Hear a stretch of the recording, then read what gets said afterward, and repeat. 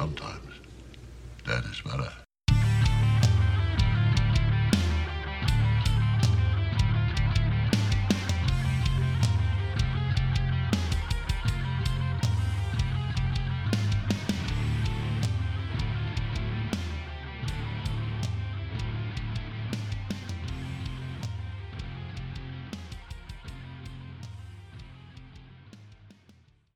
What's up, everyone? Welcome to Give Me Back My Horror Movies, the podcast. I am one of your hosts, Nate, and with me, as always, is Charlie. It was Say not hello, almost Charlie. always tonight, Nate. I'll tell you that right now. No, it was not. Someone decided to go and get Damn COVID. you, Ohio.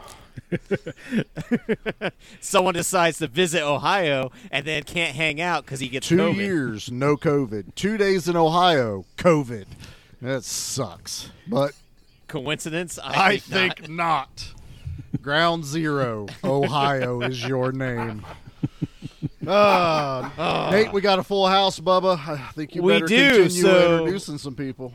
We have Pete, who is with us as always. What's Hey, up, gang. Pete? Good to be back. I'm great. I can't wait. This is Pete really brought exciting. with him the entire gang of Good Beer, Bad Movie Night. Hey, us! Say hello, everyone. Hello! Hello, everyone. So, I'm going to need everyone to introduce themselves really quickly. That way we all know everyone's voice is sounding separate from me, the John Lovitz sounding guy.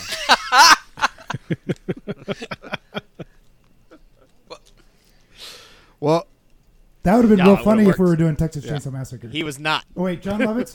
Cut Nope, that out. it's That staying. wasn't funny. That's the wrong John. Learn your shit, Pete. Pete, you've got spaghetti arms.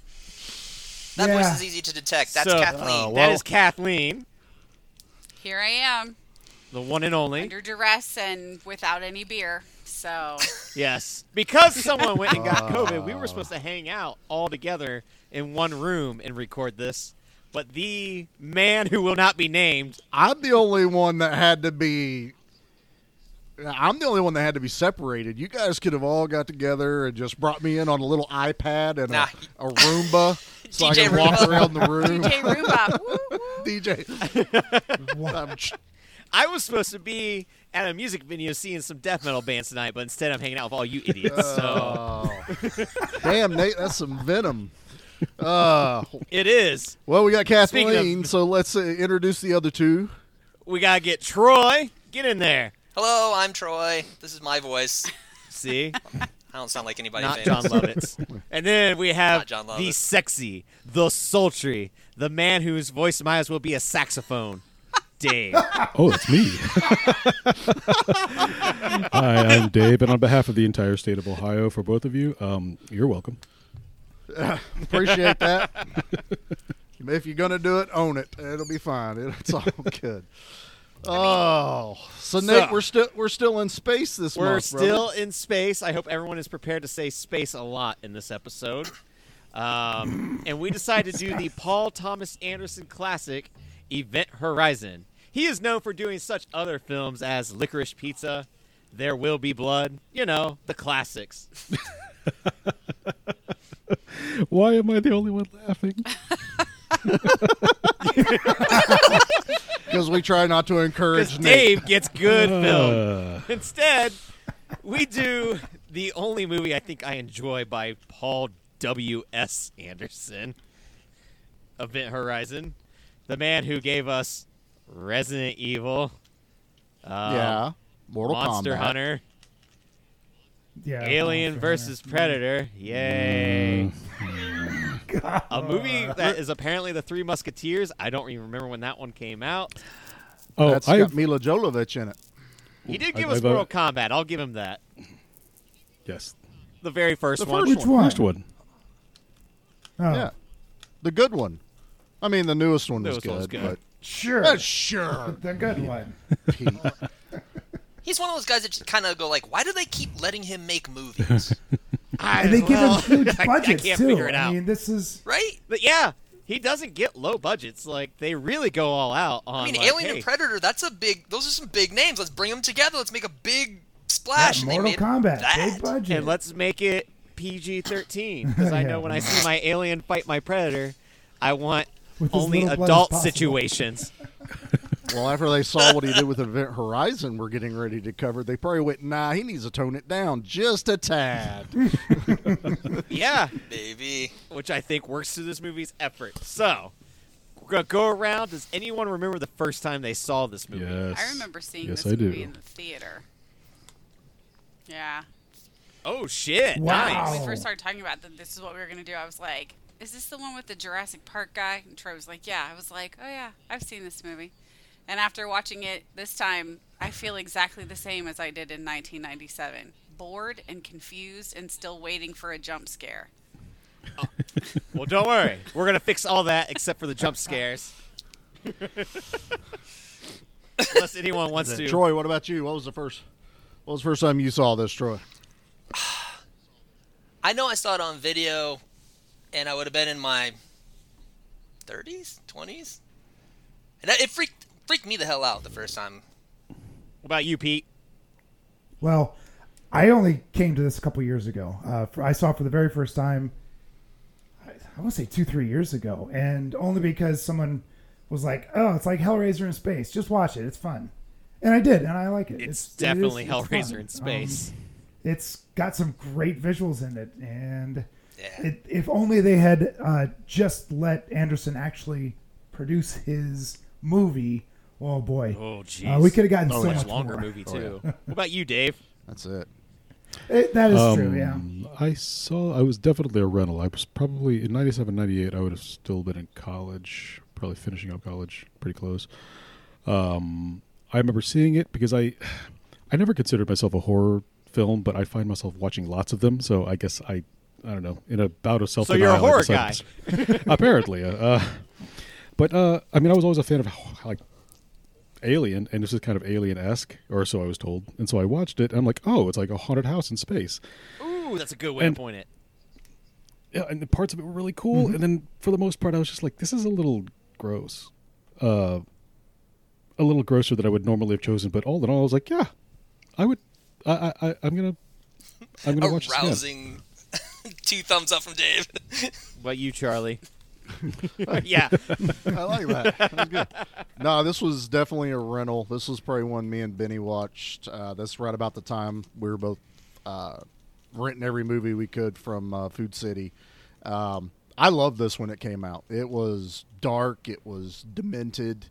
Visuals were pretty awesome. I mean, a lot of people complain about special effects in movies this genre.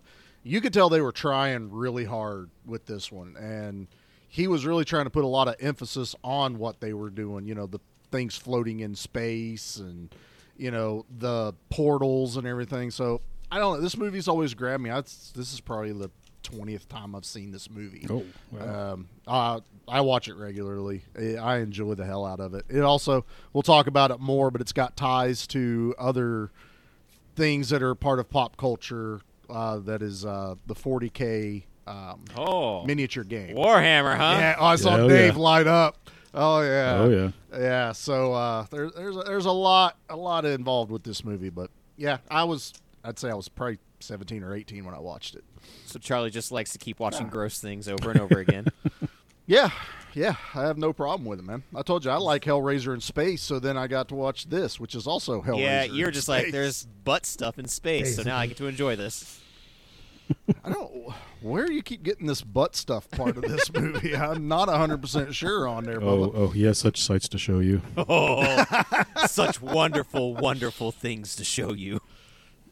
Oh I man. think What about you, Nate? When did you first see it? for me, it was probably like 5 or 7 years ago, fairly recently, because Damn. I don't like Paul W.S. Anderson movies, so this one got recommended of like, check it out, like, throw what you think about him to the wind. And I was like, okay, and was really pleasantly surprised. And then when you read about there's a 130-minute cut of this movie that we'll probably never see because it's been completely sabotaged, and the studio made him cut it, test audience made him cut it, and this is the aftermath of what you get. But I think it works to the movie's favor, because now there's more to the imagination that you have to use to fill in the blanks. And I think that works. And we'll get into that. That's a good point. Now, Yeah. No, I can the see thing that. that Yeah, I kind of can see blows that. my mind was this movie was made for $60 million. $60 million horror movie. Think about that. That's unheard of. Oh, it's Paul Yeah, I W.S. guess Anderson, so. man. The world had faith Yeah. in him. It only Except made Nate. $26 million worldwide. It flopped hard. Box office, yeah. Which There means was his someone next movie, mentioned- they probably gave him $80 million. I read somewhere where someone came up to Paul Anderson. God, I forget who it was. It was somebody else famous and said after they saw a screening of this and went, "This is going to be great in 20 years." Yeah. Like this Oh. is going to be John Carpenter's The Thing, where it's just no one's going to get it right now, but it's going to be a Your kids cult weren't ready favorite. for that one. And Or it's you weren't ready kinda for that there. one, but your Right, kids Do you were think gonna right. some of the budgetary What? for this came from the fact that Scream had been released in '96 and had sort of blown open the doors to public, like the everyman was willing to go to horror because I feel like kind of by the time I was in college, the whole Freddy Jason concept had started to like go down the what a joke mess. Like they weren't scary anymore. And so then all Yeah. horror sort of kind of fell back away. And then Scream came out and it was like sort of changed everything. It brought non-horror people like myself back into the theater to see it. So the release dates between these two films is pretty, like they're within a year of each other. Do you think that had something to do with it? I mean, Scream was December of '96, so this was sometime in '97. I don't know. how Oh, far it came out apart. the same year. It came out the same year as Scream 2. Folks will argue with the point that with the fact, maybe not the fact, but the idea that Scream saved the horror franchise, but it kind of did. It did bring it back into the mainstream. Horror was a dying art form. It became formulaic, like the Freddy and Jason stuff. It's just the rinse and repeat, the same thing all the time. And Scream brought a fresh approach to it, and opened the door for. It was horror was no longer this B movie thing that you could just toss up on a screen. Just it wasn't just I'm losing my brain. You're here. doing fine. Well, this is also where we get into the awkward phase of we're transitioning away from practical effects and more towards CGI.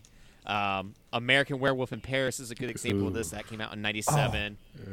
Alien Resurrection came out in '97. Anaconda. Like, we're in this weird phase, and I think this one, like, audiences were not ready for exactly.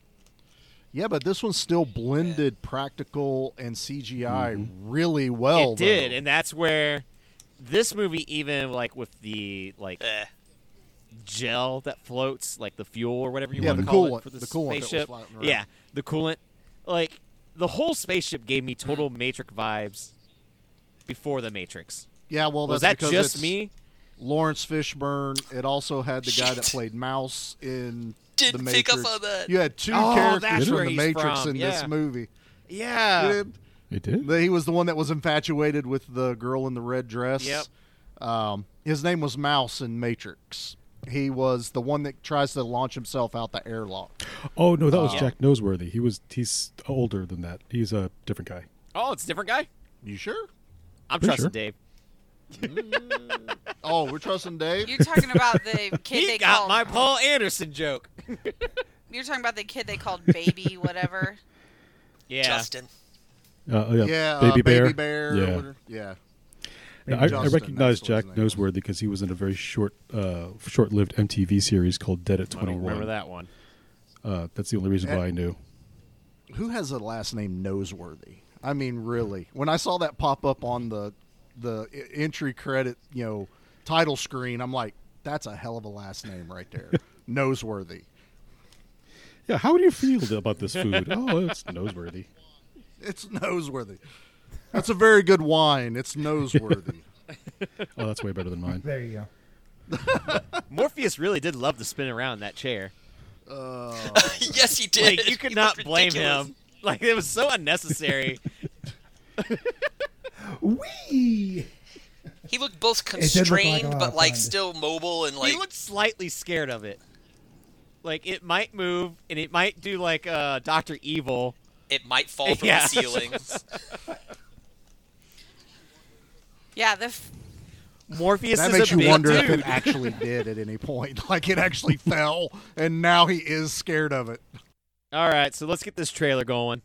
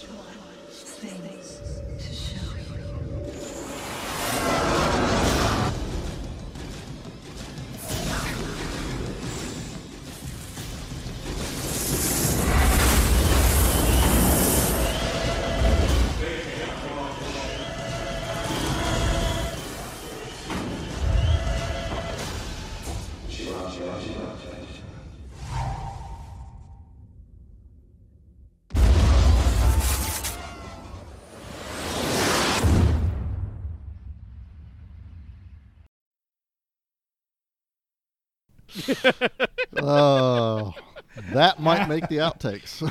So did anyone else believe the fake science in this movie? Kathleen, you already said you were confused, so I'm assuming that's a no. well, I actually didn't really pay that much attention to that aspect of it. Troy was doing some calculations next to me with the whole, like, how long they were in stasis. And he was like, you can't get there that fast with this many days. And I was like, where are they even starting from? I don't even know. Like, so I wasn't too sure about that. My confusion with the movie, I mean, I understand everything that happened. And I get why it all happened, but throughout the course of the movie, the whole time, I'm just like, what? Well, you didn't What? listen to grown-up Damien What? tell us how exactly they traveled. You know, you gotta get a centerfold out, Oh, right. and then you gotta Yes. poke two holes in it, and then you combine it, and then that's how you travel. So on Google Maps, instead of going from point A to point B, A and B are now together. Yes. Yeah, but we don't use Oh. paper maps anymore, so that doesn't work anymore. Yeah. Some can. To But go your back to phone a can flip fold phone. now, Mine can't it? shouldn't. Some can. Although they did say something like the reason they go in stasis wasn't like they had to sleep for the journey. It was the 30 Gs that their Yes. bodies would experience would liquefy their skeletons. I love that Oh. line. Yes. I'm surprised they didn't give us one throwaway character where that happened. Right? Because he even said, I've seen it done on mice. And I was like, I kind of want to see it now. Yeah, like you could have given us just Oh. one character where they're like, "Damn it, Dr. Alan Grant, that's why we didn't want you here." Like, you know, Nobody had a red shirt on, so they didn't know who to waste. that was the Right. problem. This is a Star Trek episode from hell. In hell. Yeah, literally. Yes. Literally in Yeah. hell, man. Literally in hell. So I think So Nate, we've should- gone from Leprechaun 4 to Event Horizon with your selections in space there, Bubba. yes. You missed that one, Captain. Yeah, Leprechaun I 4 in did not. space. She's like, I did. Everyone would have fully enjoyed. Oh, so why? So let's answer that question real quick. Why? Why did you pick this one, Nate? Because when it comes to space, I feel like this is one of those underlooked gems that needs to be a little bit more spotlight on. I could be totally wrong, and everyone. Okay, But I do believe fair. that, now that we have had like a lot of years past, that it has that cult following for a reason. Sam Neill being Yeah, the grown-up Damien, like the man has horror backgrounds. He was in that movie The Possession. Like this makes sense for him to be in this post Jurassic Park. Even Jurassic Park is a pretty damn good horror movie. The kitchen scene with the Velociraptor is the Yep. chef's kiss. That is horror movie perfection. Oh yeah. wasn't he in a John Carpenter horror movie too? In The Mouth of Madness. Yes. Mouth of Madness. Yeah. Now, right. the new Jurassic Park movie is the complete opposite of really good horror. No spoilers. I haven't watched it. Oh, yet. don't worry. It's a 2.5 hour Oh, yeah. Timberland boot commercial. Oh. Well, good. So you're going to leave it going, I need some new Tims. Right. But I'm here to tell you, about 6 Oh, months man. in, those insoles are not going to be good. I may know from experience.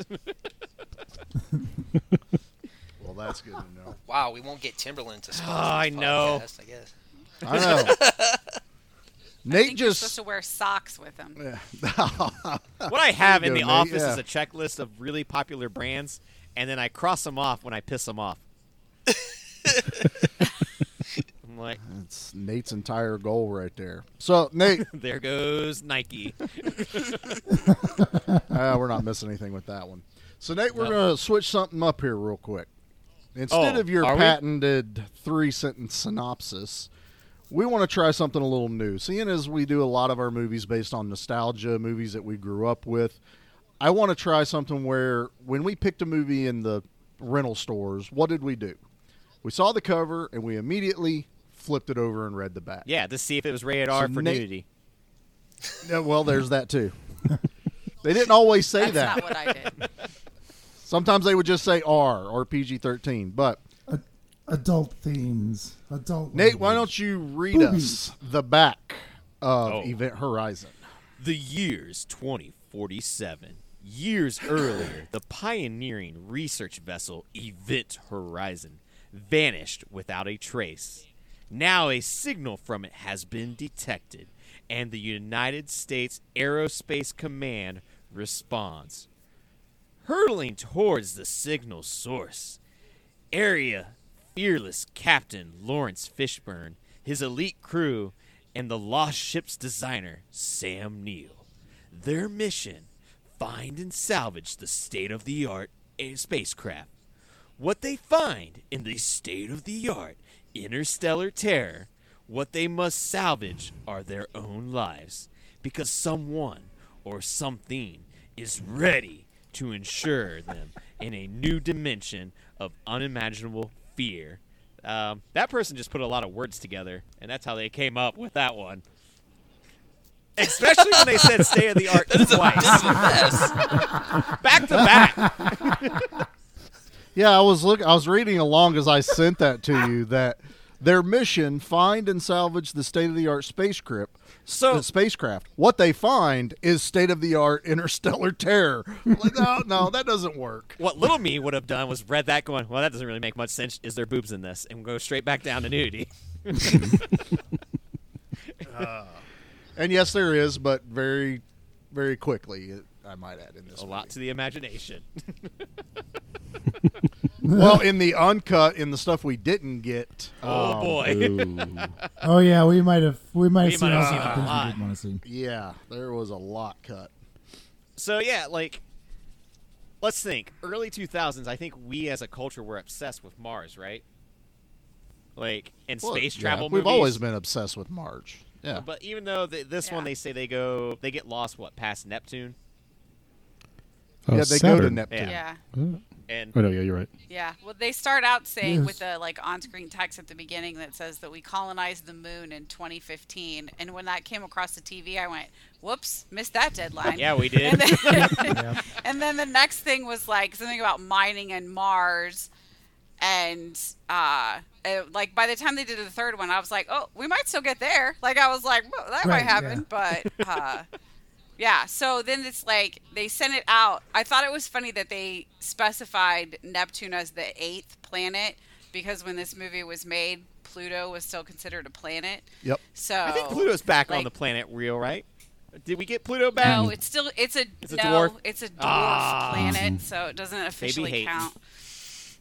I know. So, but it sounds like that's where the point in space of the centerfold is folded is just behind Neptune. Like that's where the two sides met to send the Event Horizon beyond. That's Which was weird considering that at that time Pluto was still a planet. Yeah, but that also begs the question: if we can fold time like that, does it matter where you start from? Because if you can literally fold something endlessly, you can fold something any way you want. Why did it have to be all the way at Neptune? Why did it have to be? You know, if I'm going to be a scientist and try an experimental space folding thing, I'm going to do it as far away from Earth as This is I possible. true. get that. I like that. I get that. Yeah. So if we're going to Sure. collapse a black hole, let's suck out Neptune. We don't need Yeah. that one that bad. That one doesn't cause any kind of like. Well, it is, That one. That and this might be going a little too nerdy. Is Neptune the next actual solid planet after you get past the gas giants of Saturn and Ooh, Jupiter? that's a good question. Like, is Well, that that's a why good it's question. I Neptune? don't- Because I- Neptune's actually Well, a because- solid. I mean, not that Damn. the other two like I like- aren't, Charlie but they aren't. besmirched I like all that the thought. great Martians of Neptune, so now we're never going to get, their sponsorship. So we may never get that question answered. Hey.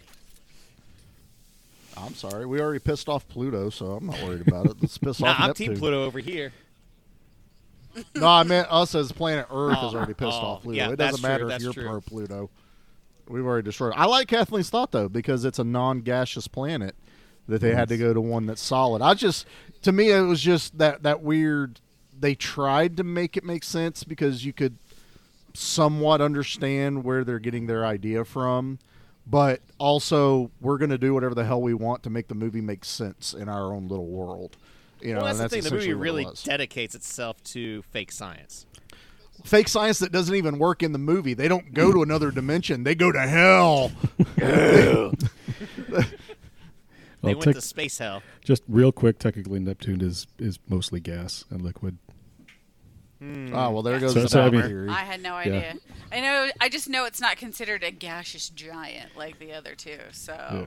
I'm sorry, I like to poop on every party possible. You just do all your pooping you can there, Get Dave. it out. It's all good. Troy, you're being real quiet over there, too. What's your thoughts on pooping and Neptune and And gas? space poop and anti-gravity poop. Pooping on Neptune. You usually find a lot of poop in your anus. you know? Oh, damn it! That's where it was good. Well done. I thought we were going to get through this without bringing it up. It's like, I can't believe we've been talking about planets this long and one of them hasn't said it. Nope. You're welcome, Yeah. Kathleen. And it wasn't Dave. So Only because you beat me to it. Dave's over here I'm pooping on scratching Dave's it off plate. his notepad. Damn it, Pete beat me to it. I was saving that one for my crescendo. I'm not going to get another Whatever. setup like that again. Oh, God. That's So awesome. let's say that you hypothetically work for Space Force. You get sent out on this mission, and then you hear the distress signal. What do you do? Oh, is this open question? Well, Poop. yeah, really. I think you end up having to do what they're doing because you don't know what's No, going on. I'm going back in stasis. No. You go. You No. go because that's your job. You're in Space Force, man. You signed the contract. You signed the dotted line. You go on the rescue mission, and you go check it out. That's what you do. Yeah, but then you hear the video of literal screams from hell and you're gonna go still? They because they that's didn't where clear I'm that- putting myself in stasis. They didn't clear that up till after they were on the Event Horizon, man. They didn't So know. after they reached it, like they were coming out of stasis, and then Sam Neill explains what they're doing. Yeah, It's like, see? Yeah, which is a terrible game plan of, hey, we're gonna make you like keep everything confidential until you get there. That way, there's no turning back. Well, I don't think he was even going to tell anyone until they actually made him. You know, it was... Well, even then, Go ahead. we get the audio recording in Latin, right? Yeah. And Jason Isaacs, who plays DJ, is the only one that can translate the Latin. So how lucky do you have to be that Jason Isaacs can actually speak Latin? Because if you don't have anyone that can translate the Latin, you have no idea what the hell this audio is saying, correct? Because if I had to guess, there's 6 of us here, none of us know how to speak Latin, right? this is a fair. Does I can do Dave's doing a pig look like Latin. he's like, I might know Latin. Yeah. Yeah. No, I Like don't he's- know Latin. However, Oh. I mean, I might be able to pull out some, I you mean- know, common word fragments that are still connected to English language words that we use now, but I'm not going to actually be able to, you know. I mean, I got Google... Veni Vidi, we're in hell. I got Google Translate on my that's phone. yeah. I mean, That does was my count? thought. Like, Yeah, that's true. You could just So run the video through in the filter. 2047, you just have space translate. Yeah. What is it about going to hell that makes you need to speak Latin, though? I mean, like everything that I goes. feel like there might be a religious And answer when to you that, go to but hell- I don't know. Yeah. And when you go to hell, then apparently you want to pull everybody else in Well, yeah, with because you. hell's a like- hell of a Oh, party. yeah, you don't want to be alone. Yeah. I don't want to be alone. Everyone should The join. way that they talk about the ship wanting to go back to hell made me think that the ship was sentient and was really into like BDSM, and that the ship Lord. itself was like wearing leathers and chains. Well, they had the part, not quite chains, but they had the one dude hung up by hooks and Oh yeah, suspensions. surgical string and stuff like that. Yeah. That you was know. disgusting. Yeah. Yeah, That was one was good. pretty wild. The original script had the guy still alive, and Miller had to kill him. Not that Miller found him dead. That was like, that would have been super dark. It was Yeah. I feel like gnarly. this, Yeah. as much as people like to rag on Paul W.S. Anderson, I feel like he is one of the biggest victims of studio interference. I mean, no one takes a movie, say, like, let's go back to the Predator versus Alien. There's no way he intended to go into that as it being PG-13. But someone come down the line and said, hey, this has to be PG-13 now. Kind of the same with Mortal Kombat. I think the first time he probably signed on to do that, he was thinking, I get to make a freaking game based on killing people and ripping their heads off. And they went, yeah, but it's got to be PG-13. You know, so he's kind of this victim of, yeah. And this one was, I'm going to make this so wild that even if they neuter me a little bit, it's still going to be a messed up movie, which is kind of what happened. They still made him cut stuff out, and we still ended up with what we have right now. So you're saying he went in with the negotiation tactic of, I'll add in everything I could possibly want, that when they make me cut it down, I still get what I want? Kind of, yeah. That's what I like to think. I'm a fan of his. I don't know. Everybody else likes to rag on him. I think his movies are fun. I don't go into them like, oh, this moved me, or it had such meaning. I was like, did I enjoy the movie? I Yes. can't explain Then what I it is liked about it. his movies that like drive me up the wall. Like I always feel like there's something missing. Like And he's he's 3/4 married to of a Angel- director. He's not fully there. Yeah, and he's married to Mila Jovovich. Yeah, so Come he has on a caster Okay. and everything. The guy's he's already winning. Oh, well, now I hate him. Troy's like, I hate him now. It's another reason to hate him. You know what? I'm going to agree with you as far as the Alien versus Predator thing. One, that should never be a PG-13 movie, and two, I feel like there's a lot of studio interference with that one because the studio likes to interfere with all the Alien stuff, and I've gone on about this before. Like, a lot of times when you find like a really successful franchise, studio executives are like, okay, milk it for what it's worth until nobody likes it anymore, and then move on to the next thing. Star Wars. Yeah. And I think that Mortal Kombat, I think it was PG-13 because the demographic was right around that age. Because it was a video game, people considered it to be for kids, and so It had to be PG-13. I mean, so yeah, I mean, it's a video game with people did it. pulling their heads off and their spines are still attached, but still, I mean, the demographic still skewed pretty young. I guess what's weird to There- me is that like there's that's the a- way there's like a- a studio like thinks, and then like to me, I'm like, yeah, as a 14-year-old, I want to see more blood and guts. But for some reason, the Hollywood studio's like, no. That was my thought process. They always like, well, we want the younger audience in there. We're watching R-rated movies at that age. I We think they're are in denial of that. Like, there's watching- no way like parents are letting their kids watch this, and it's like I don't think parents care. Exactly. Well, yeah, they're buying us the video games. You know, they're Once it gets to the video store, then game on. Right. But they need to make their money in the theater, and if you've got some You know what? That is fair. 'cause theaters I that are remember, pretty strict on their age group, then you're not the 14-year-old's not going to Yeah. get in to see Terminator 2 or and theaters a rated R theaters anything. can lose their licensing for carrying certain Mm-hmm. movies if they get busted for Right. letting kids in. So if there are And I do remember getting ID'd for certain movies, and even having it to where it's like the parent of like a buddy would have to buy us the tickets for the theater lesson. That's actually something I forgot was a thing. yeah. And yeah. some Right. theaters would even make sure that adult was still with you when you checked in to Yep. get into the theater. Yes. Yep. Thankfully, I mean- Springfield did not care. But I guess nowadays it's not so much. But I've always kind of just got it. Just kind of grates my nerves a little bit when they're like, "Well, the studio wanted, you know, every kid to watch it, and they did it PG-13." It's like I would have loved it more if it was R. You know, that's me though. That's what I grew up with. You know, action movies and horror movies and blood and guts. And I would have loved my first Mortal Kombat movie to have been R-rated. This type of movie, Event Horizon type of feel, but Mortal Kombat would have been Well, badass. and this movie definitely like lets you know right out the gate, like, because once they get to the Event Horizon and start exploring, like, all right, where is this missing crew? Morpheus has the same reaction to a space floating arm that I would, of freaking the hell out. And it was just a glove. It wasn't even an arm in there. That was just a glove floating past his face. Yeah. In my head, it would be like there's an arm in there. There's no shame in screaming like a little girl in that Yeah. situation. None whatsoever. And that to me was one of the perfect examples of a missed opportunity of a jump cut, like a true jump scare. Because in real life, every single one of us would have jumped out of our freaking skin if that had happened to us.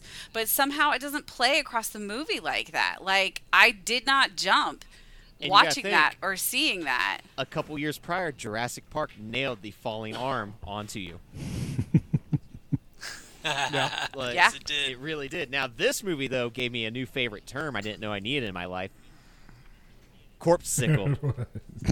Oh, yeah. That was Yeah. gross. But see, that was another perfect Pretty good. opportunity for another jump scare. Like if you're priming us with that glove flying by, that body floating past the girl in there should have been more tense. They should have set that up more instead of just a dead floating body, you know. And then they close in on the face, and obviously it's all messed up and everything. But there was no jump scare to it. I 100% agree with Kathleen on all of that. Yeah. There is nothing scary as far as make me jump or anything in this movie. It's Yeah. This movie kind of suffers a little bit from they had some really cool looking models and things, and they wanted to show them off. Yeah. Whereas, Yeah, they had so much cool set designs that they wanted to show off. yeah, and if you kind of like keep it vague and off and pounce it a little bit, you go a lot further. I do love when they turn the gravity back on and that corpse-sickle just and falls. Yes. Shatters. Explodes. T-1000s so everywhere. satisfying. yeah. Yes, he does. He dies the same way the spider monster does in Leprechaun 4. There you go, Nate. That's how we keep this all. Oh, there we go. That way everyone knows that we are still in space. We're all in space. Even like what Troy's saying, the heart of the Event Horizon and how the way it looks, that is very much like some set designer being like, look how cool this is that we made this giant spear that spins You know- and Oh, yeah. turns. You bring that up, and that was the one thing I kept thinking of. When I'm designing a ship, I want to make sure I have at least 20 spikes sticking out of walls. Yeah, definitely. I want my door that closes like into a small hole to have spikes on it so that, when someone's trying to jump through it to escape, they're going to get impaled. And my gravity sphere needs to look like it has hieroglyphics. Now, was I the only carved one that into got it. major Cube vibes? Do you remember that? Guys remember that movie, Saw Before Saw? Yes. Oh, no, I remember Cube. No, Yes. totally. Dr. Alan Grant is traveling the, I guess, the space ducts Jeffrey tubes. to, Yeah, the Jeffrey tubes. Yes. yeah, like he's going around the space ducts to fix something. And I was also thinking, who built that? Why would you build it that way? He did. He knew exactly designed where it. he was He going. built it, right? Yeah, but He's like, like- who physically put it together? Well, that's the same people that built the Death Star. You don't ever actually see them, but there is a space construction company out there, and they get contracted to do a lot of this work. And that's very intricate work. But Dr. Alan Grant, knew all that. He knew there was a fusible link that had gone bad, and he noticed how he had magically a tool belt on, and he didn't go into the Jeffries tube with one on. But as soon as he was Don't in worry there, about he that. was like, I got my little soldering iron. I can fix this entire thing. It just lives just inside the doorway, so that when Oh, you there crawl was a- in, you can just Right, pick it right, up right. and take it. So, Perfect. There's a little Yeah. locker. Open this Yeah, part up. There's all our exactly. Well, tools. that's at least yeah, one thing. the whole like spinning ring thing that was like the portal or whatever.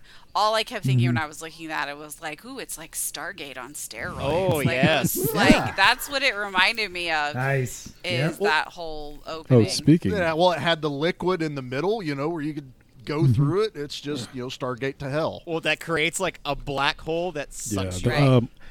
Right. the tools inside the little compartment, so you can, nice and handy when you get into the tubes, is probably the one handy thing, the one relatively friendly thing in what is otherwise like a completely hostile construction.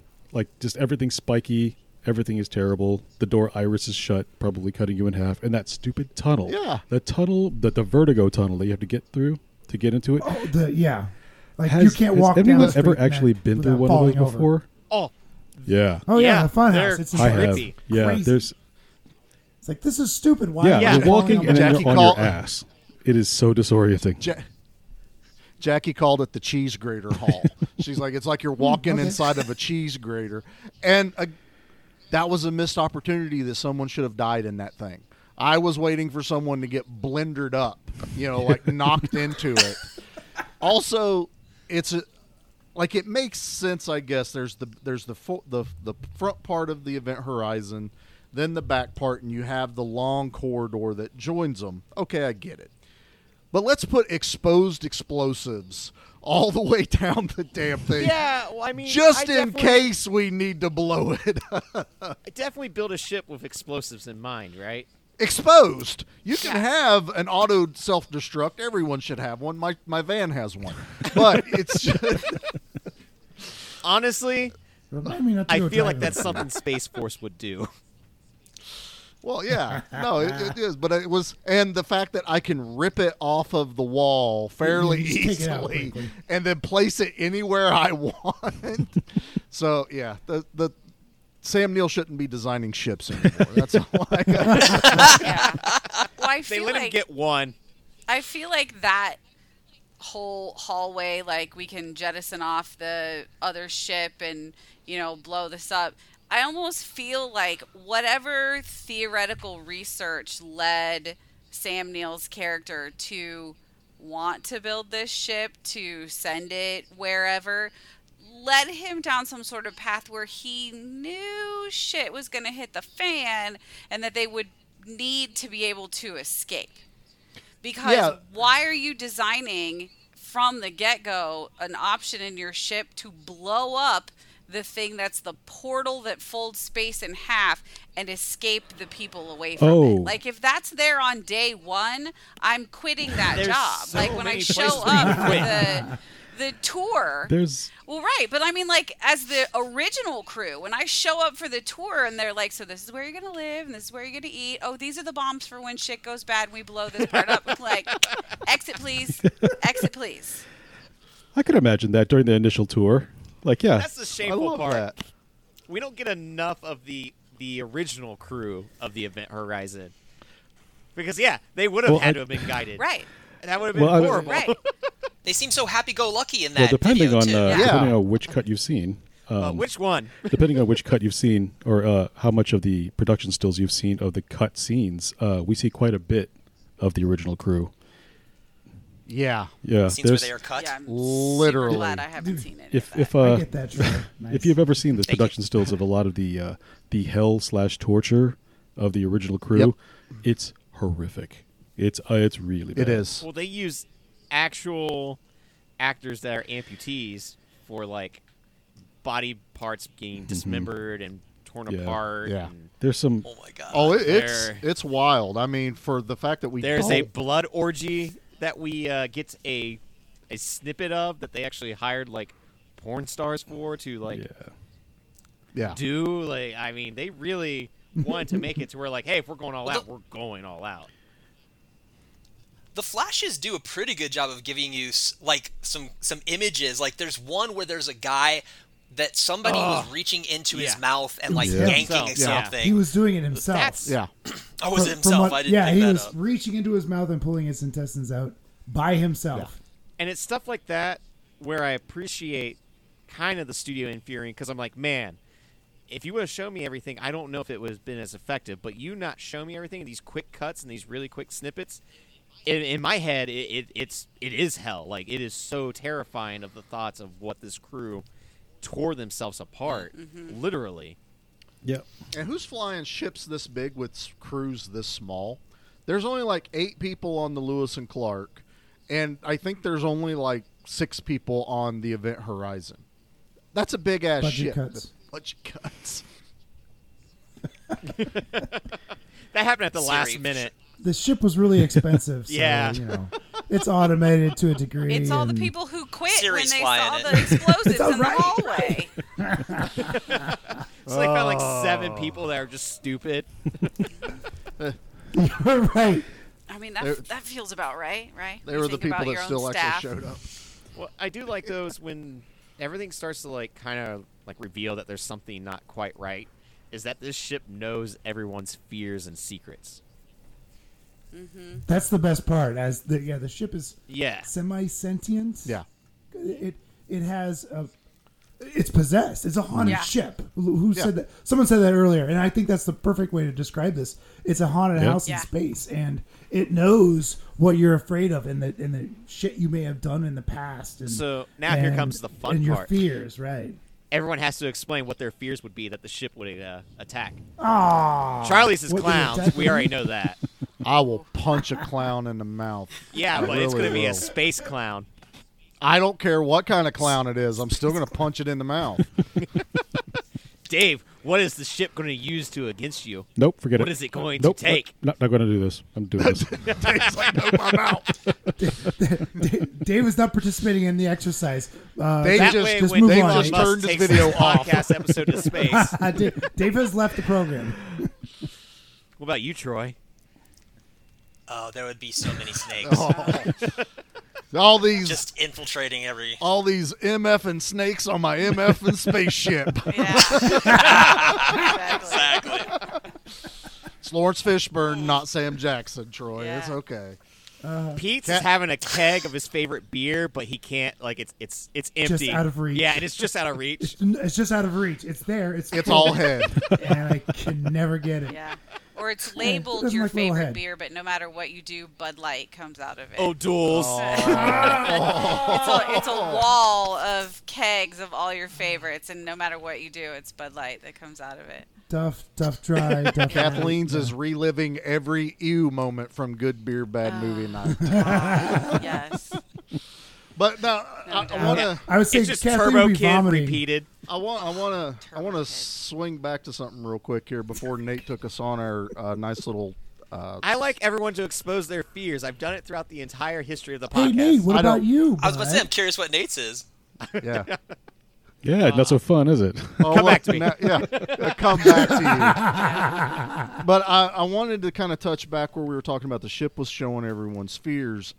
They weren't experiencing them till they were on the Event Horizon. Yes. So to go back on what Kathleen was talking about, that somehow Sam Neill has come up with this idea to build a ship, but yet have a contingency plan. he was having a nightmare before they got to the Event Horizon. He was having the nightmare on the Lewis and Clark of his wife, and she had the eyeballs missing in her head.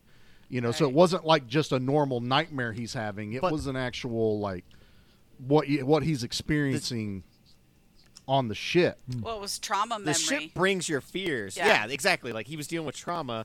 The ship then brings that to real life. Right. Because that's the one thing that the ship isn't showing you like an illusion. It is showing you reality. Why were her eyes missing, though? I'm going to guess that because he found her... If we're to believe, because I kept waiting through the movie for her to be on the ship. Like, I thought that's why he was so I thought she was a hell-bent member. Right, yeah. we're going to find this ship, we're going to find this crew, we're going to bring them back because she was a crew member. You don't find out until later that she's committed suicide because potentially he works too much. I don't know. I mean, that's the way they laid it out. I'm sure that's not what it really is. It just kind of opened up this door to maybe he was, I don't want to say possessed, but he was led to create this thing. Like some other. The hell was inside of us the whole time. We all have hell inside. That's actually very close to what I was thinking when I first saw this movie. And then, because what they're really, the ship is, if it's not alive, it definitely has some kind, I mean, it's not sentient, I should say. It definitely has its own will. And it doesn't really make you face your fears. It makes you face your pain and your guilt. It makes us, as the viewer, view it through a lens of fear. But it's in horror.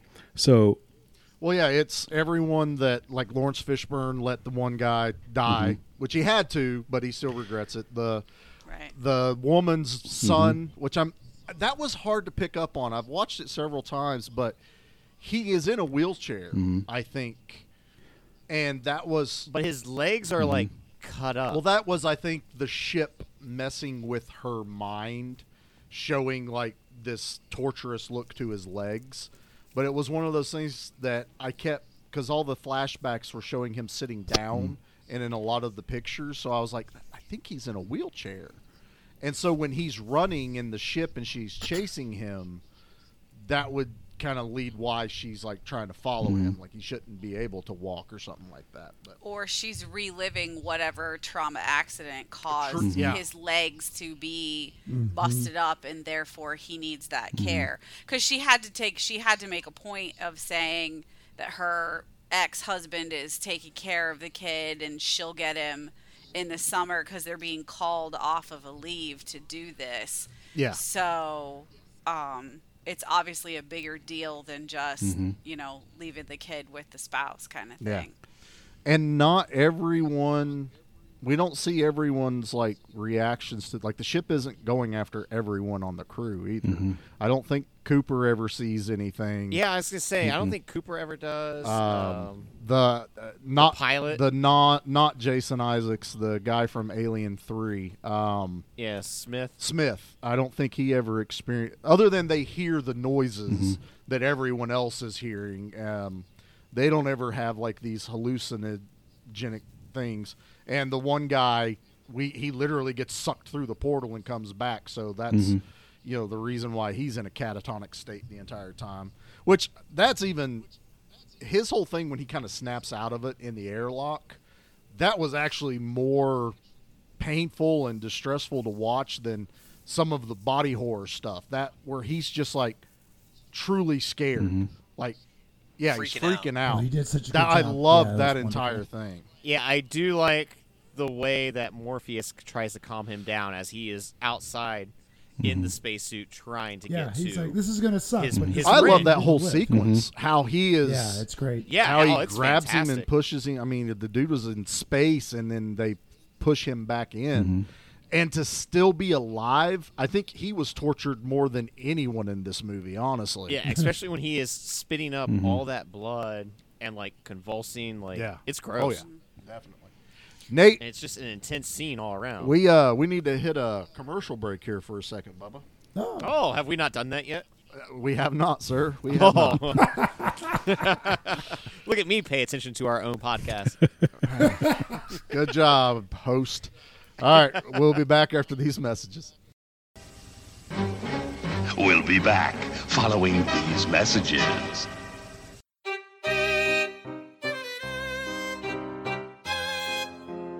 Do you like horror movies?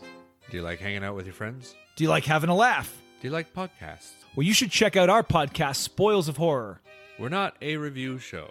We're a horror movie hangout where we talk about movies that are lost, forgotten, popular, and bizarre, all in the scary realm. You can listen to our podcast while you're doing just about anything. You could be washing your dishes. You could be washing your cat. You could be washing your genitals. All forms of genitals accepted.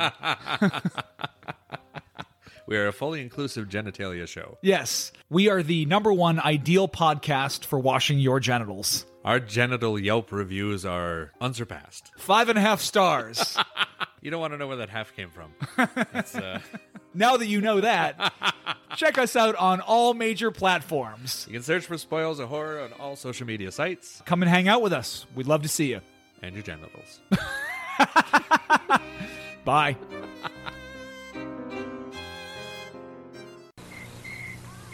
Out here we entertain ourselves at home. So we got an Atari video game. There's so many different games to play. We especially like Space Invaders. Zapping those little devils from outer space. It's fun. But personally, I think the whole idea of creatures from outer space is a little far-fetched.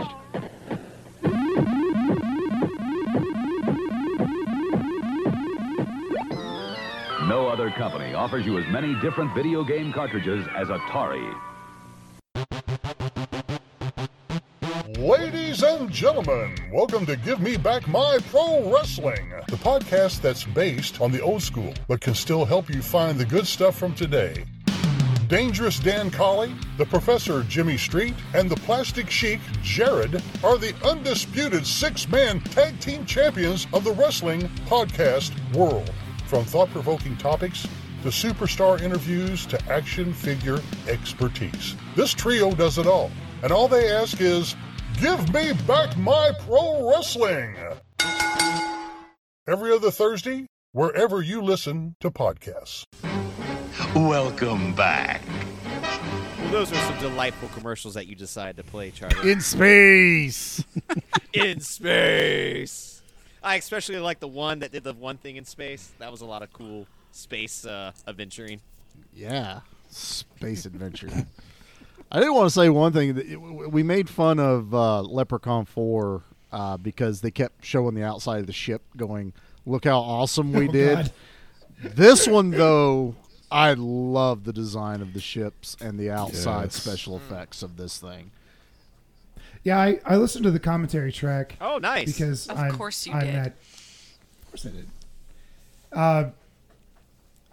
The quality of the commentary track aside, they did what Anderson did say that they had it was a huge model, the ship that they made. It was enormous. It was like 17 feet long or something like that. It was huge, and it was real meticulous, and they really were very proud of what they did, and they should be. That shot of that ship was gorgeous, and there wasn't a whole lot of CG. Anderson did say a lot about, we really tried very hard to use CG as an enhancement and not as the thing. Which, when they used CG as the thing, I thought it fell a little short. But when they used it as an enhancement, I thought it really brought the scene and the set to life. It's really nice. Yeah. Like the stuff that was floating, the wrenches and The watch. the bottle of water and stuff. I was like, oh, that's bad.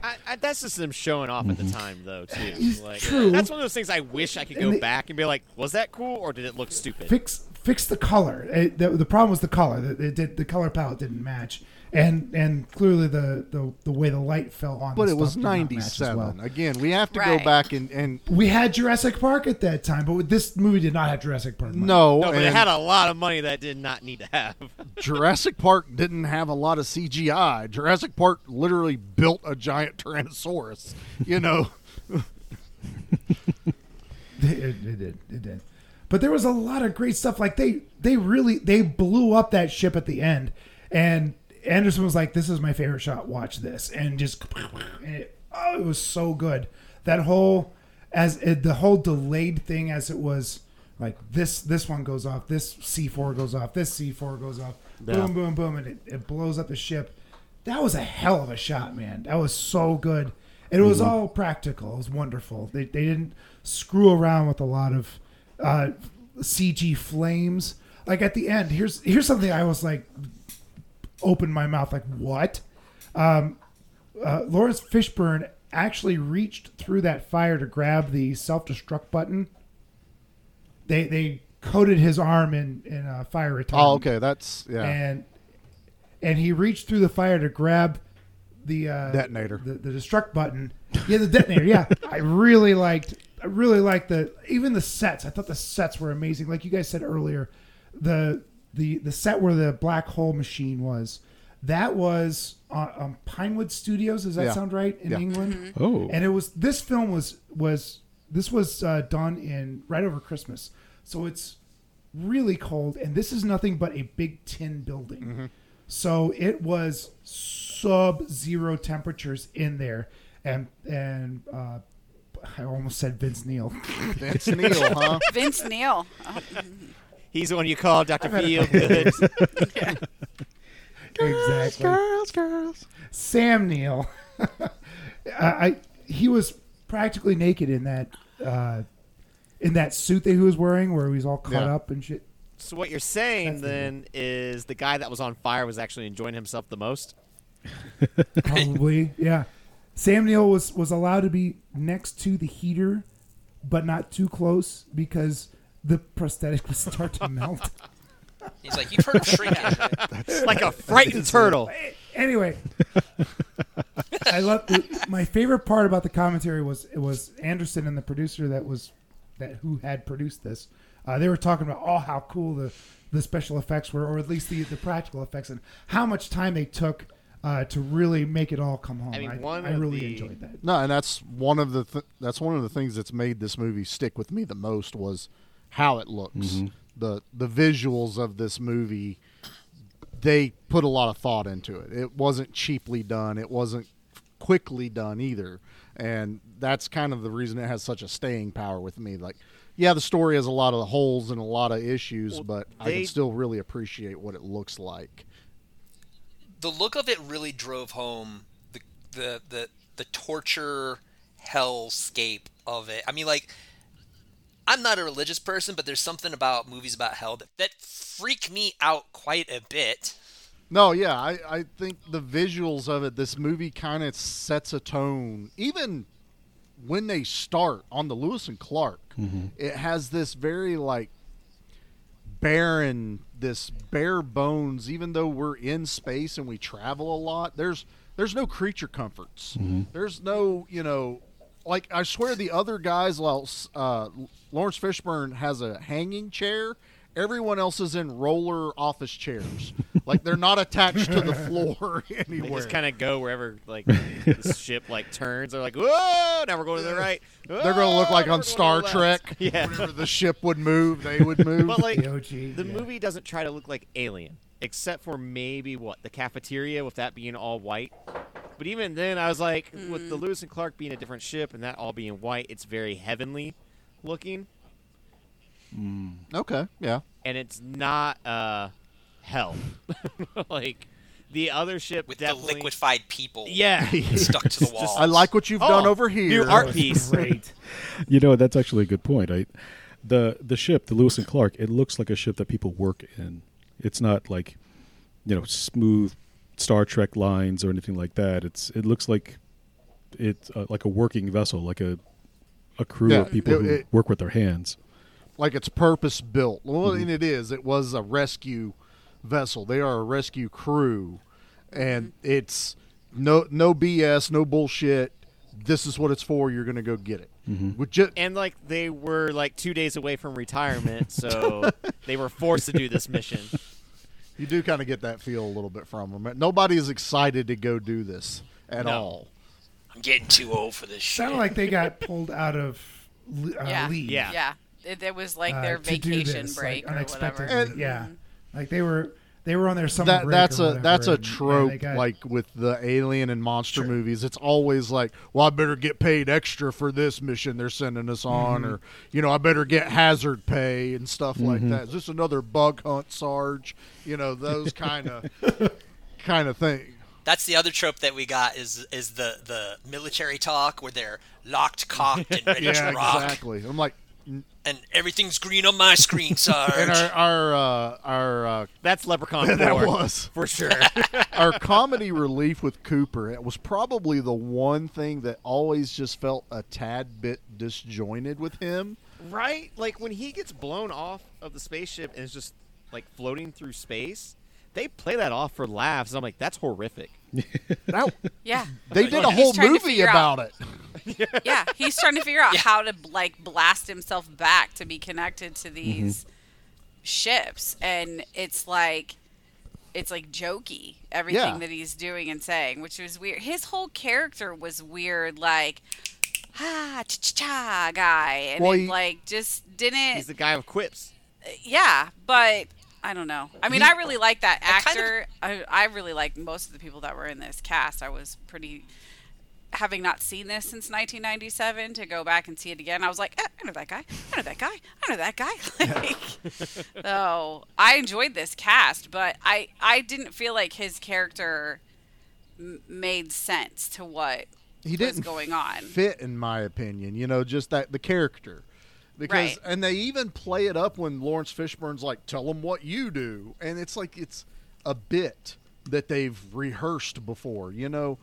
Even when he's fixing the ship, I like how they're fixing the ship with what's essentially spray foam and giant nails shot from a Gatling gun. Yeah, I and want tinfoil. one. And tinfoil. That'll work in It's space. all good. We're good to go. 5x5, Sarge. But yeah, he just. And he's hitting on the one other crew member, the female, and and then it ends. I think that was really a joke. I don't think he was actually hitting on her when they came out of cryo. Is that what you're they're talking about? doing that. But the weird thing was that they're the two that survive at the end. Right, which Yeah. is also kind of weird that it's like the two of the people to survive. I mean, other than Sam Neill and Lawrence Fishburne, all of the other characters are as equally expendable through the entire film. So if Sam Neill and Lawrence Fishburne aren't the two to survive, it doesn't matter who survives beyond that. And I feel because like the whole rest of the crew is equally expendable. And I feel like I don't want to pick on just her. She was even more expendable, in my opinion. She almost offered nothing, and they tried to. She's the one that kind of came up with the best theory that there's something going on with the ship. Every time something bad happens, we get a life form blip. And Oh, yeah, definitely. She was spot on, I mean, and then it's totally dropped from there on. She doesn't tell anyone else. She doesn't have a talk with Sam Neill. Nothing. And that could be something that was cut because That's Paul possible. Anderson does mention, like, when he was like forced to cut stuff, he felt like he cut like a little bit too much, but the time crunch. So there might have been something. Yeah, there he was where he's rushed like, to shit. edit this. It was a shortened, for whatever reason they wanted. Then to get maybe this there out was a quickly. better reason And- that they survived. And also, I don't think she had an episode with the ship, did she?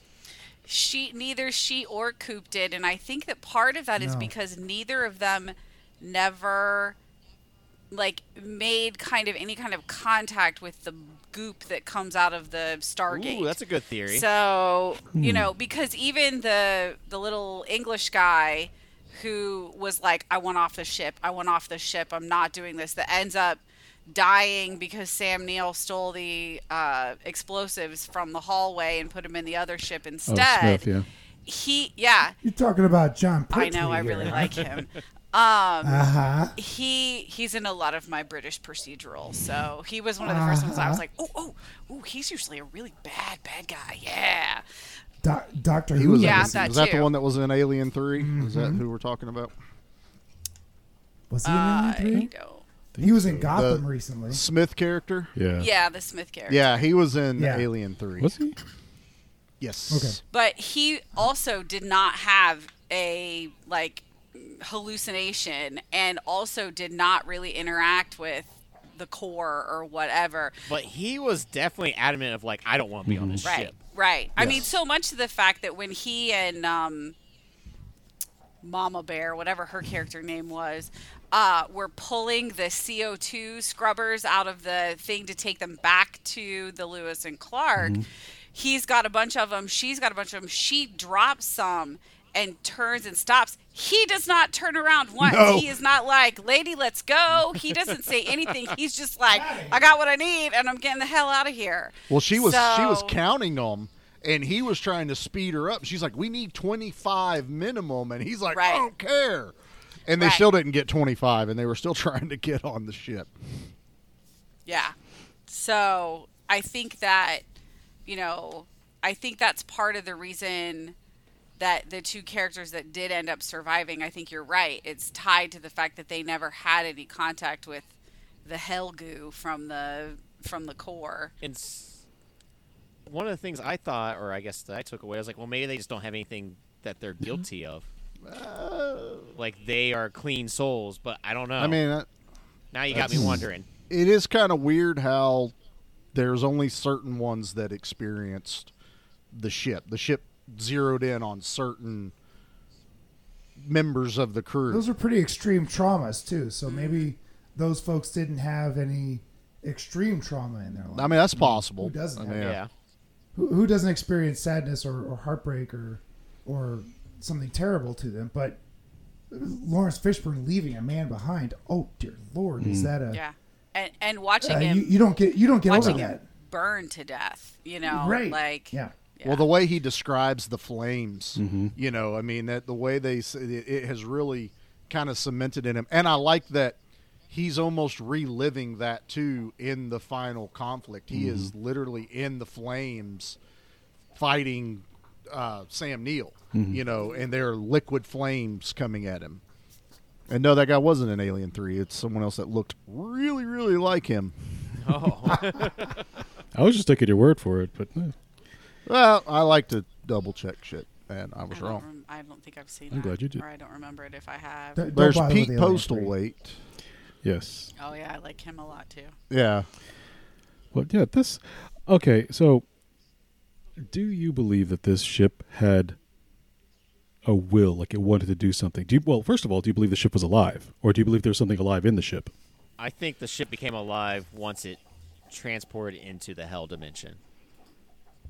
I think something's controlling the ship through the portal.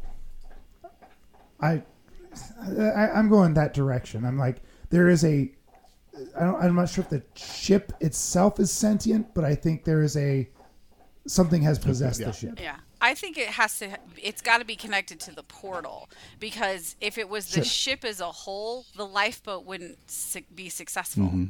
Right. Yeah, they wouldn't have been able to separate. It would have. Yeah. Jettisoning the lifeboat still would have killed them. You know what I mean? Like, I think that whatever it was that was doing whatever was happening was coming through the portal. Yeah, because it would have been able to stop, like, the distress beacon they send out. It potentially could have stopped the self-destruct with the bombs if it was the ship being sentient, because it would have known how to control its own mechanics. I really think it was just almost like a force coming from the portal that is somehow able to just get into everyone's minds. And basically, because what it is once it takes over a mind, now that person is that extension of whatever it is. Because Justin calls it the darkness is here. He is here, the darkness. So, yeah, I think it was a presence on the ship, not the ship itself. That could check out, too, as to why Dr. Alan Grant gets superhuman strength. Well, yeah, I mean, he's tossing people around. He was a conduit to whatever was trying or had come over. And why Justin wants to kill himself when he slightly, when he comes out, kind of snaps out of the coma, and the first thing he does is try to head straight for that airlock because he doesn't want whatever's inside of him anymore. He wants to be done with it. Yeah, and the fact that he's able to snap out of it means that there's something somewhat had control over him. And it lets go so that it Yeah. doesn't go out with him, which is that panic at the end. Exactly. When he's like, wait, why am I in this room? Let me out. Yeah, it relinquished to try and Nice, yeah. It's trying to fool everyone else. It's still inside Justin, but it was a self-preservation moment for whatever's controlling him. But no, and that's why Sam Neill gets like the power. And also, I think something's been cut that I'm still going to stay on this whole thing of I think he was led to create this thing, because now he's like the main portal of whatever this is, So, Well, he seems really attached to the ship. The instant before they even get there, he seems to be very. Oh, he's right, excited so to talk so about that's kind his of work. that's kind of where I was leading. So do you feel maybe perhaps that the ship is an extension of his own will and his own guilt? Like, and so that when the ship goes and comes back with whatever is in it or whatever it has become, it's become sort of an extension of his will, and it's given him the power to be, or it's kind of taken him over as far as like his own fear and guilt. And I think he's definitely become more susceptible than any of the other members on the ship, for sure. It would be interesting to know in their timeline, when did his wife kill herself? Before he started working on that ship, while he was in the process of that, or at its completion kind of thing? Because that trauma is clearly something that's going to open him up to some susceptibility because of the hole that's going to rip in him because of the guilt that he feels. Because we don't really know why she kills herself, and we don't really know why he feels so responsible for that choice that she makes. But where did that happen in the process of this ship creation? right. And That goes back to Charlie's theory that there's some cut shit that's. Well, and I was going to bring that up again. Was also he's the only one that immediately decides I'm going to protect the ship at all costs. He hasn't really experienced any of the major hallucinations except for his wife in the tubes. But when they have that final discussion between him and Lawrence Fishburne in the hallway, where he just fades into the shadow, he's already been took over by whatever force is in there. Yeah, he's already there. One of the things he talks about is that the ship wants to go back. So it could be whatever's possessing him is no, come back home. Yeah. Basically. And when you're going to come back home, now you got more of these crew members to have fun with. And it's also, again, it all could have been cut out. It could have been fleshed out that the ship came back for him, and the distress beacon was for him to come back to the ship, and then it can go back to hell. The whole thing was just a journey of his own making. He created the ship. He sent the ship. It went there, and now it's calling him back and to bring him full. And it's whoever just happened to be there, because it didn't care about the crew it killed. It didn't make that captain go as nuts as the Sam Neill character. He's ripping his own eyeballs out and everything, losing his shit. And so it's like Sam Neill is the main reason the ship is there, to reclaim him back. Well, I think maybe that's why, whatever presence is just happy, oh, you found me. So clearly, because you found me, you're special. And that's why I'm attacking, you and letting you kind of be not tortured right now. You're going to be the one to kind of do my dealings. Because even he says, it's one of my favorite sentences, favorite lines in the movie is, hell is only a word. Reality is much, much worse. That is dark. Right. We're only calling it hell because we have no other whatever dimension explanation it went to, but it's a hell. Yeah, exactly. Yeah. That's Well, and depending on your kind of thought process from a religious point of view, too, in a lot of religions, suicide is considered a damnable. Yeah, the ultimate sin. An choice. unforgivable sin. The ultimate sin. Right, Yes. it's an unforgivable sin. So going back to, my question of where in the process did she kill herself? Had the ship already taken off through this fold in space and is doing whatever it's doing, she kills herself, she ends up in hell, and it's her that's coming back through, because in all of his dreams of her, she keeps saying, "You're going to be with me. You're going to be with me." See, that's what I would have wanted to see, because like we were talking about earlier, we felt like she either should have been a member on the other ship that he's going out to find her. There should have been that connection, that her ultimate basically revenge is, you've made me kill myself and damn myself because of this ship. I am now going to use your creation to damn you with me. Yeah, that's and bring you back to hell. With me. that is actually, yeah, you're touching on something that I kind of felt pretty strongly about about this movie, is that there were so many missed opportunities, and we've mentioned a few of them already, but like the setup, like the first act was so good. It set us all up for all these horrific things, and then it just kind of gets disjointed. I mean, maybe it was like you said, Nate, like had to do with the editing or the studio interference. But whatever the case, there was just a lot of stuff that was the potential and the setup was there, and it just kind of never really got where we wanted it to go. It didn't have as satisfying a resolution as it could have had would there been more emotional investment. Especially the very end of the movie. Like, Lawrence Fishburne sacrificed himself to save the last two characters.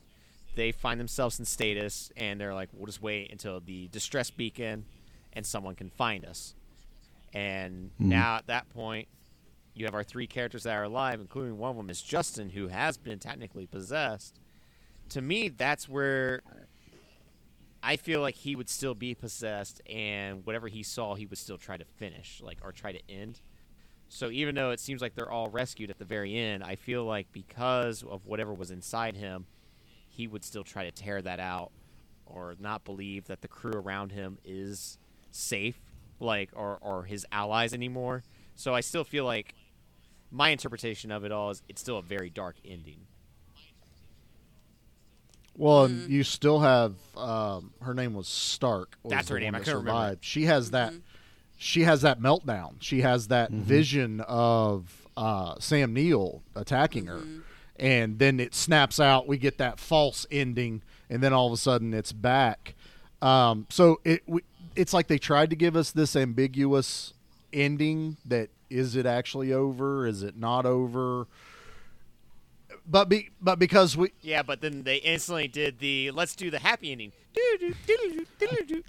and then that's when they went with that. Well, they ended with her screaming, so I wouldn't call it the happy ending. Then that it was the Carrie ending, almost like a Lovecraft. Yeah, it's a Lovecraftian ending of like they've gone insane. No matter. Well, I mean, you remember the character at the end of Carrie, where like it's that sort of that bait and switch, where like she's the end of the movie Carrie, she's screaming at the end.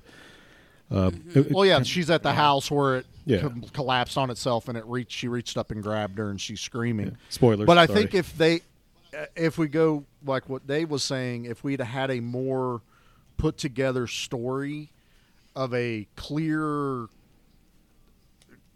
I'm trying to even think of the right words, a clear plot to it. This is what it's doing. This is what its goal is. This is what its end game is. Then we could have had a bit more of a ending like that we could have been like, oh shit, it's not over. Oh, this isn't the end. Oh, I got it. Okay, so any good haunted house movie is at its core a mystery, and so like as the narrative progresses, more clues are uncovered as to why this is all happening to begin with. This movie did not have that. It did not. So, like at the very end of a haunted house movie, you find out like, oh, it's the spirit of this little girl who just wanted to play with her puppy or whatever, or there was witch's blood the whole time. Right. The call was coming. It was house.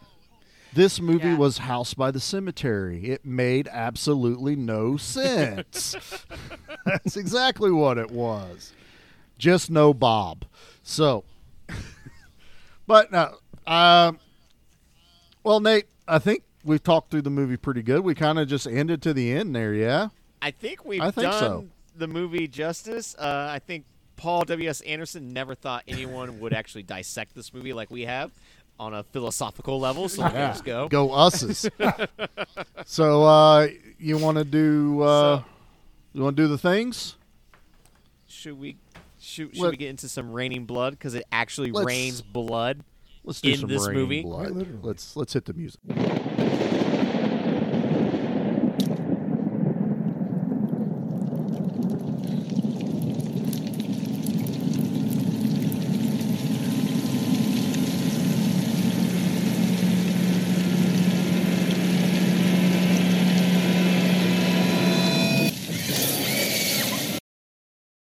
All right. So this week, Event Horizon, In Space, Raining Bloods. You would think this number would be higher. And I think I'm going to have to add an asterisk due to our conversation. Is the body count for this is 12. Just 12 people die in this movie. It doesn't seem that way, does it? I don't think so because of how often you know, get it's a to limited see. crew. Yeah, it's two limited crews. Two And you crews, kind of just see right. them going back and forth of being tortured. Yeah. But I think my asterisk is going to be, I feel like we'd never actually get to see the full crew from the first ship from the Event Horizon. And the count is only what we see in that little flashback of the crew, and that's what they're counting. But I think in the uncut version of this movie that didn't make it, there was probably at least 20 more people involved with what we've been told about with the amputees and the other stuff in the orgy scenes. So my asterisk is going to be this movie potentially had a higher body count, but the actual body count for this movie is only 12. Are you counting the wife too? Yeah. So Well, it's not quantity Yes. on this, Yeah. it's quality, because they are killed really, really quick kills. Well, the Lewis and Clark, the crew of that is only 8, and 2 of them survive. So the only countable deaths that we see on screen are 6 members of the other ship plus the wife. So it's only 12. I mean, it's not a lot, but you get a lot of prolonged, a dead body floating around and then it shatters into a million pieces.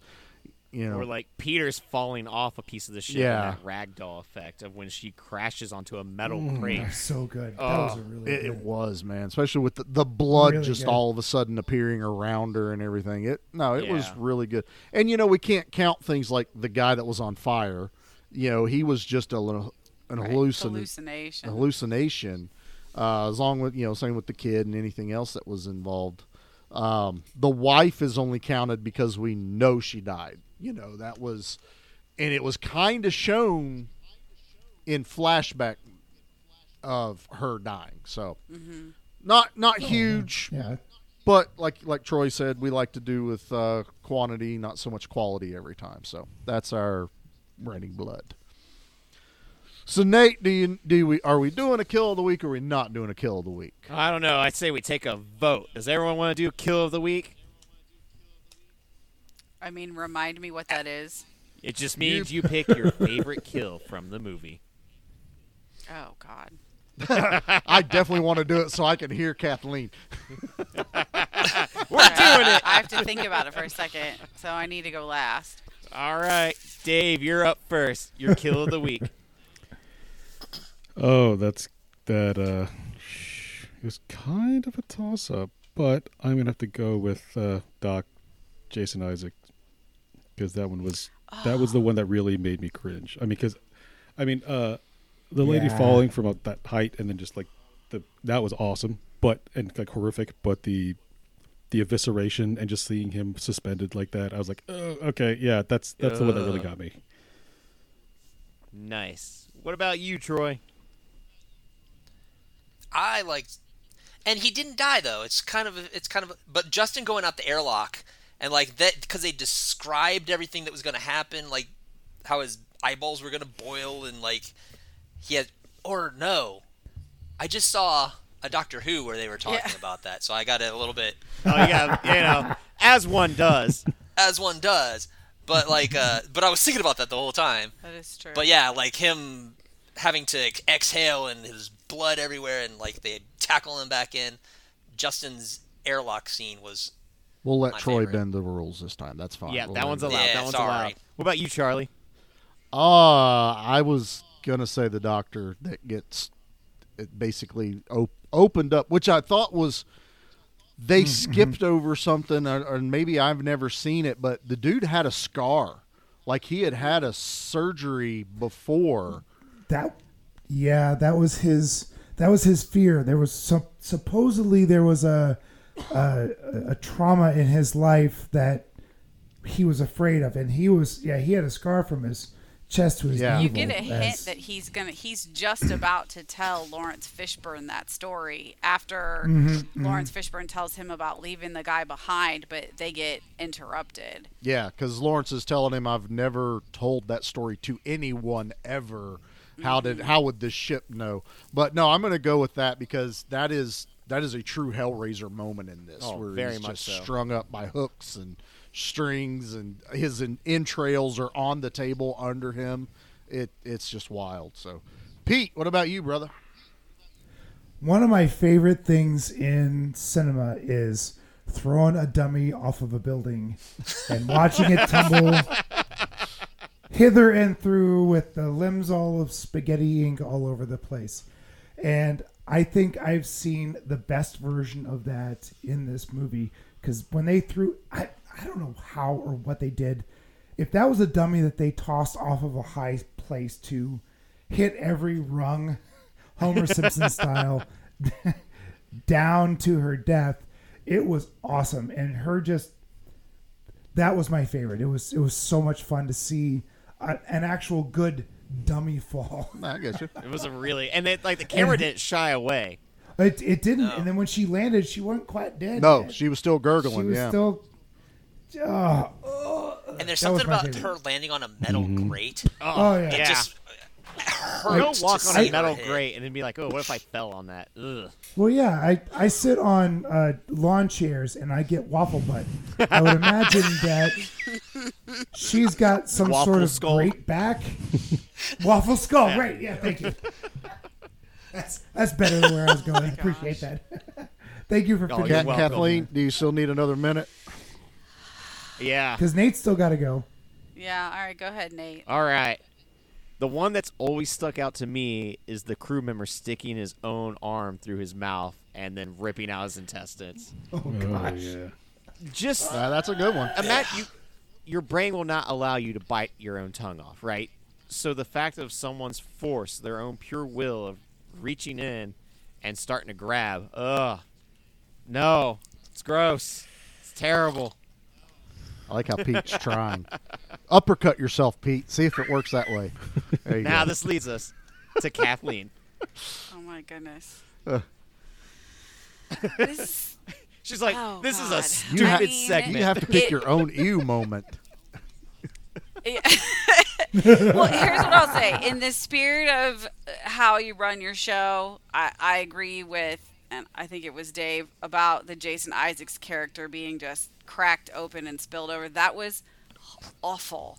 Like, so awful. And it reminds me of, there's a scene very similar to that in Silence of the Lambs? Yes, there are. Or Yes, the blood eagle. Yeah, someone was ripped Yes. open. Yes, the blood eagle, right. So, like, that was very much like, oh, God, that is awful. So if that's the goal, then there you go. The people sort of ripping themselves to pieces that you get in all the quick flashes at the end when you're, like, learning what happened to the original crew. I was super grateful that was done in super fast flashes. So they didn't really have to see all of it, kind of thing. But yeah, I also really hate eyeball stuff. Like when people like poke their own eyeballs out or rip their own eyeballs out. So there was that scene from the saved video that they were able to clean up of the original captain like holding out his hand with an eyeball on the end of it. Yeah. Yeah, that was I was close to walking at that point. Like, I was like, oh, what are we getting into? But then you don't see anything gross for a while after that. So I was like, okay. Sam Neill pulls his own eyeballs. He does, but it's different. does. He doesn't like try to give them back to you as a present. Like, it's disgusting. He puts them in his pocket for later. Right. Pocket eyeballs. I mean, he still needs to see where he's going. All right. Well, that was Kill of the Week, the extended We version. did it. Yes, That's it was. Now we got to go for an extended version of our machetes. All right. Guys, it's okay. He just wanted his machete back. Whew. All right. I'm just going to go in the same order. Dave, you're up first. What's your rating of Event Horizon? I want to rate it higher because I did think the movie was cool, but I can't ignore the missed opportunities, so I'm going to have to go about a 6. Fair. All right. Fair. Yeah. Troy? Yeah, that's where I was going too. 6 is what I have. The design and the acting are both really, really good, and I enjoyed both of those. There's a little bit story that they needed to punch it up. Maybe give me a little less sheer horror, a little more interest and fun too. I would have liked that, but Well, you didn't think Cooper was fun? 6. You know, all that fun we got? Actually, I appreciated that they were trying. I just don't think that really No, worked. Cooper does not really work. What about you, Charlie? Oh, me? I've probably seen this movie the most out of everyone here, probably combined. Fair. I really enjoy this movie. I love the visuals of it. While I should ding it for story, I feel like the story may have been there and it got neutered by the studio, so I can't fault Paul W.S. Anderson for that. I'm giving it 7.5. 7.5 machetes for this. Nice. Pete, hit us up. Yeah, I'll do 6.5. I like the practical effects. I like the horror, and this cast clearly had a good time doing this. Nobody was phoning this performance in. Fishburne, Neil, they were all having a good damn time, and it came across on the screen to me. So, but man, there's just some spots where it's like, come on, resolve this, and you didn't. So, 6.5. I will watch this again, but it's a 6.5.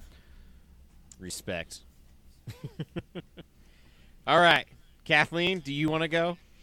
Sure, I can go. I stand by my original statement about what I felt about this movie exactly the way I did back in 1997. It wasn't. It missed the opportunity to actually be jump scary, and I was confused by the whole thought process and what have you. So I'm gonna say like 3.5. Whoa. Like it wasn't. I don't do gore, so I'm not really going to give points for gore. But because that's the concept of the movie, I don't feel like I'm going to take away from that either. But I don't know. I clearly haven't watched this movie in over 20 years and didn't miss it in the intervening time. So I'm glad we made you rewatch it. I mean, I've watched worse. So I do appreciate that you didn't make me watch something that was a total fountain fest. So I know you've watched worse. You're welcome. Yeah. I was gonna say it's your fault. Usually, yeah, it Dave's seems fault, like it's yeah. always Dave's fault. Yes, you're All right, Irish. Nate, what do you rate this bad boy at? I'm right there in line with you, Charlie. A nice 7.5. I really enjoy this movie, even after revisiting it. The concept is scary to me. The fact that a lot of it is kind of your imagination playing into the fear really works for me. I like, for instance, we're talking about the doctor being cut up. Like, you don't get to see him get cut up. You see the aftermath of it. So you can only imagine the fear that's going on to him as he's watching himself literally be butchered alive. And then to have his body strung up and have the meat hooks hanging him there. Like, it's terrifying to me. The set designs are really cool. I mean, all around, like, it's more enjoyable than I ever thought it would be. And that's why I kind of leave higher than I ever thought I would with this. So what you say is you're a fan of Paul W.S. Anderson now. I at least like this movie. And I do, I do like the first Mortal Kombat. It's stupid fun. Yeah. That is dumb fun. But of for course, Yep. there are people with trash opinions. You're trash, Nate. I hate you. See, I can't do a live drop, but I'll say the drop. All right. All right, what's our trash opinion this week, Nate? I got two of them. This one comes from Kuroshi back in 1999. We're going way back. In an empty theater, no one can hear you scream. I actually yelled at the screen in this film. Really? When the big secret of the Event Horizon was revealed, it was so insultingly stupid that I couldn't believe the filmmaker had the nerve to toss it up there on the screen. The film looks cool. The interiors of the spaceship were based on a cathedral. But other than that, there's really nothing to suggest it. Now for our next one. This comes from Chad Icon. This is 2018, so fairly new. He gave it 1 star out of 5. Seriously? You'd enjoy shaving a dead cat more. It gets the physics wrong so often. It's bad science fiction. The scares are such worn-out tropes. It's bad horror. The acting isn't over the top enough to make it campy, gory, guilty pleasure worthy of cult classic status. It's just bad. So that's from some people that hated this movie even more than Kathleen. Because my original thought was I'll just use her review as a trash opinion. You should have messaged her on the side and said, "Hey, write me a review." I need a quick review. Yeah, I would rather find blood in my stool than watch this movie again. Ew. I would rather throw up in a vase and throw it up against the wall. I wasn't throwing up in a vase. Oh, yeah. Oh, you Stop! pooped in a Stop! vase. We're not going there. Oh, the other end. At least there's no upper decking happening. Here we go, guys. All right. Well, I think that was successful. What do you think, That Nate? was very successful. It was so nice to finally see the faces behind Good Beer, Bad Movie Night.